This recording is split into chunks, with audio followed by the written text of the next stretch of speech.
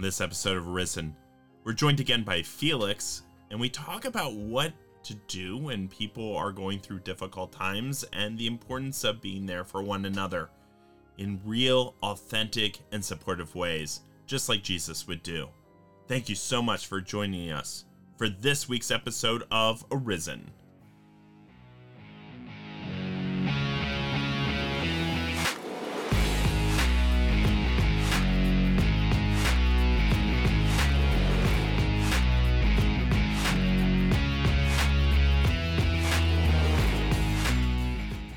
Welcome back to another episode of Arisen. My name is Drew Entz. I'm the ministry director here at Arise Campus Ministry.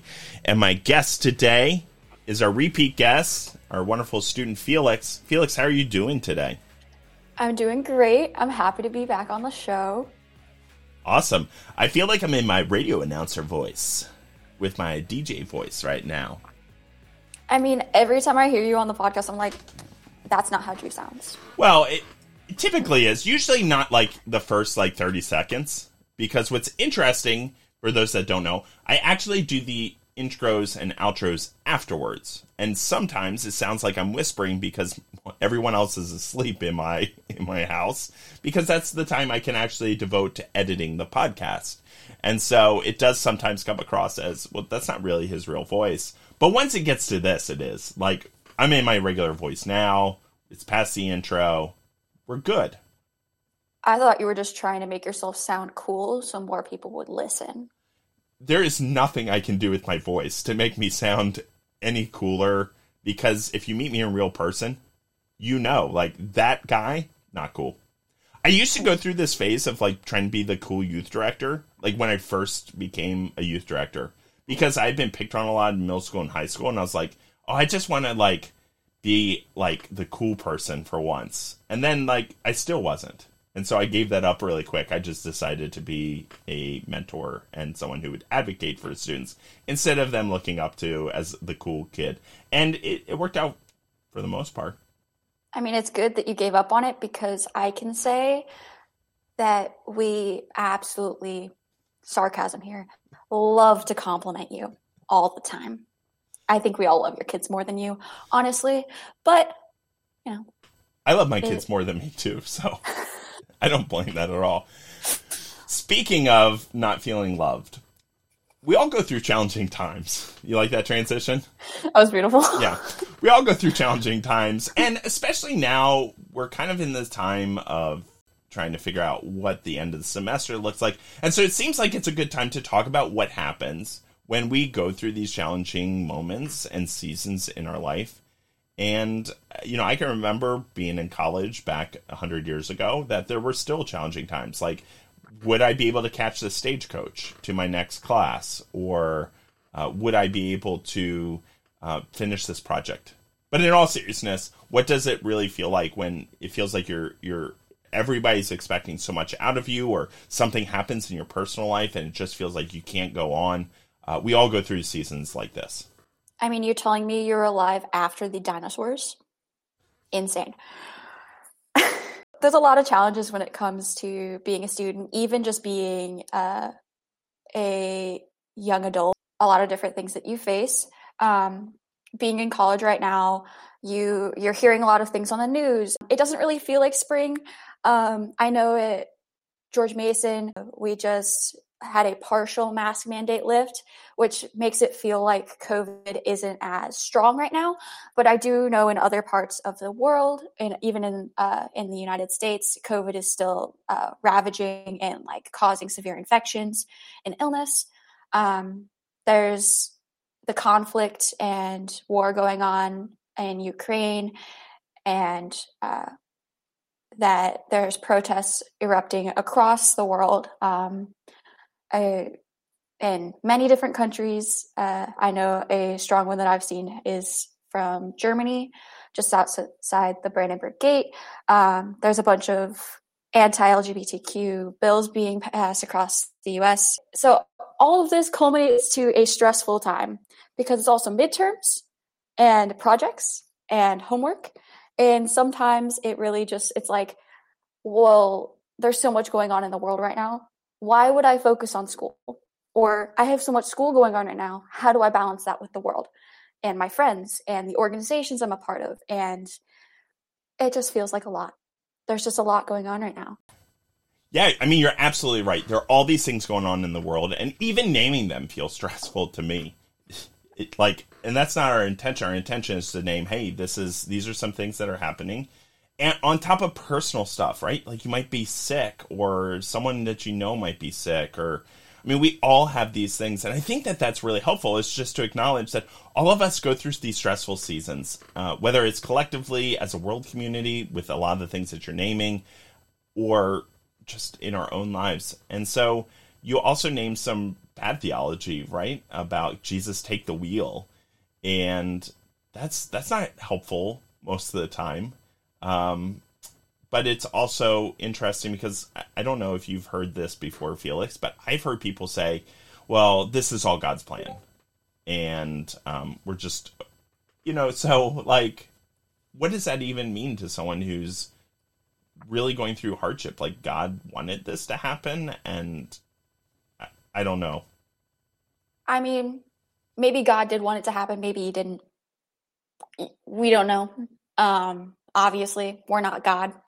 God's going to stand next to you. It's going to be like, I'm cheering with you. I'm here with you. But just sitting there going, well, Jesus, take the wheel. Like, that's not something that someone who's going through a hard time really wants to hear.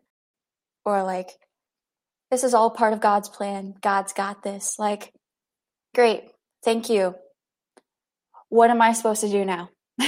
What are the implications of that, right? What are the implications of telling someone who's just lost a loved one unexpectedly that God had the plan for that, and you shouldn't be sad? Well, of course you should be sad. And of course, we see in Scripture that Jesus weeps with people when they lose loved ones. That God isn't the author of death and destruction and war. In fact, we see that Jesus is the opposite of those things. And so it's really important to realize when we say things, while it might be pithy or look great on a postcard or on a plaque in your home, that maybe that's not the most helpful thing to say in that moment. That being said, if someone who's going through a difficult time said those things, I would not correct them in that moment. I would just sit back and go, oh, okay, tell me more, or I'm glad that that's comforting. It's not my place to argue theology with someone who's grieving the loss of someone, or who's grieving or in great anxiety, and this is helpful to them. Like, you don't need to take that away. But certainly, friends, if people are not naming this, be careful of what you say. Yeah, sometimes people will take it as condescending, or as you are downplaying what they are going through and that you just don't understand. While you are trying to provide comfort, they may not see it as comfort because it's not what's comfortable for them, even if it would be at some other time. So while those are great things for postcards and beautiful things for your wall, or if it's just a little motivational thing that might help you get through the day, saying it to another person is not necessarily what will help them get through the day. They may need something more of like, what can I do to help you? That might be better for them, rather than saying, hey, God's got you, like God meant for this to happen, and be like, but my brother just died, but God's got you. Like, no. If you think about it, if your pet just died, because some people haven't had a close family member pass away, it's more feasible sometimes for people to understand a pet. If your pet passed away, would you want someone to come with you and be like, God's got you. Jesus really took the wheel and took your dog away? No, that's not what you want to hear. Why would you want to hear Jesus took the wheel and took my dog away? So someone who is going through a really tough time really doesn't want to hear those platitudes. Those are the types of things that if they say it, great. If you say it, you might need to be prepared that they may get angry They may start crying. They may start cussing you out. People have adverse reactions sometimes when they're in an emotional state. I do think one of the things that maybe they don't even get angry with you, but they sit and think about that. And then what they say is, I don't want to worship a God who would do this. I don't want to worship a God whose plan looks like this. And so it's not necessarily even that they might get angry with you, but they might walk away from God because that's a natural conclusion to your theology, to what you've just put in front of them. And it makes sense. And I've heard that over and over and over again from people who have left the church because, well, why do I want to worship a God who does this to people? Like, that makes no sense to me. And I want to get into some positive things too, because there are ways in which we can walk with people, just as you said. And I think that Scripture really does help us to be able to see some ways in which we can live out our faith in the midst of challenging times and the ways in which we help others. So look, I want to look at Psalm 9, verses 9 and 10. The Lord is a refuge for the oppressed, a stronghold in times of trouble. Those who know your name trust in you, for you, Lord, have never forsaken those who seek you. And I think it's important to recognize the difference there, right? It's not trying to sum up or to cast my anxiety as someone who's talking to someone who's gone through a challenging time, which is really what all those things are. They're not mean-spirited. They're not ill-intentioned, usually. It's, I don't know what to say, and I've heard this before, and it seems like the right thing to say, so I'm going to go ahead and say it. But what's harder is to walk with the person, to offer them a space to be able to cry, to be able to be angry, to be able to ask questions, and not have me have the answers, to be able to say, I'm so sorry, and I'm holding you up, and whatever I can do to help you during this time is so important. Because the truth of the matter is when we go through challenging times, oftentimes we want to shrink away and drop the things that are easy and supportive and kind because we feel like we have to put all of our energy into the challenging things. But in reality, it's the opposite. We need to go and ask for those support systems to help hold us up. And that's part of being in a community. And that's what the scripture is saying, is God will be there in community as we go through tough times, because we all will. Damn, you said that really well. Yeah, I really agree. I know personally, a tough time that I went through was I lost my biological father. He died due to an aneurysm, and that was a really tough time because it was one of my few living family members biologically, and people like I had never met before, like, were flooding in and were like, "Here's all these like, I'm so sorry. I'm sorry this happened to you. I'm sorry you were so young. You didn't have all this time with him." And I'm like, y'all just need to stop, first of all. Sometimes when bad things happen, people don't want to hear, I'm sorry that this happened to you. They want to hear, that sucks. Is there anything I can do to help? Or like, I'm sorry. And you can say I'm sorry because sometimes people just really don't know what to say. And but move on and be like, because they don't want to talk about it. If they be open, have that space, be like, if they do want to talk about it, great. But if they don't press it. So when that happened, I missed school for one day, and no one like at my school like knew what had happened. So like I came back and was just having a fun time, just living my best life. I was in 8th grade. I don't remember which one. I was in middle school, which for me was 6th through 8th grade. I know it changes depending on where you live. And the only reason people started to find out was because I had a teacher who was not very tactful, and found out and asked if I needed like extra time to work on an assignment and said it in front of the entire class. And kids can be mean, and you just hit a point of like, and especially when I lived in mid-rural Illinois at that point in time, And a lot of them are Christian bumpkins. I will call them that because I lived there and I was one of them. And it was like a lot of them and their families would go, "Oh yeah, it's going to be okay. Your dad's in heaven now. God's got him. God'll be there for you. Like, Jesus has got you." Like, there was just a lot of different people who sat there and went, "This all happened for a reason."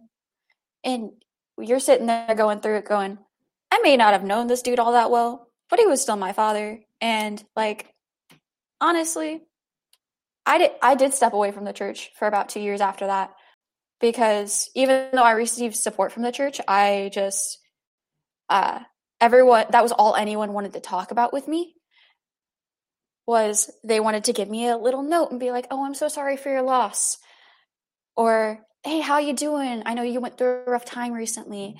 That was all they wanted to say. No one wanted to talk to me about how like my life was going, or I played sports at the time, how my personal things were going outside of, it was like that one event was my entire personality. And that does turn people away from the church when people do focus on that. So I will have to agree. You have to be very careful when you do bring theology and Christianity into challenging times, because it can come off wrong and it can turn people away very easily, even if it's under the best intentions, especially if it becomes something that is like the main focus.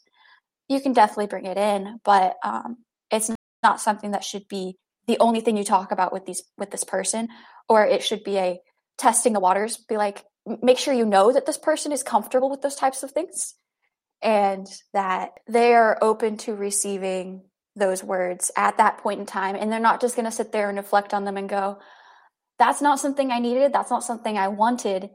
And I'm not comfortable going back into a situation where I may receive more of that."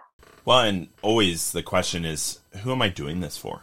Am I doing it to relieve my own anxiety, or am I doing it because it's helpful?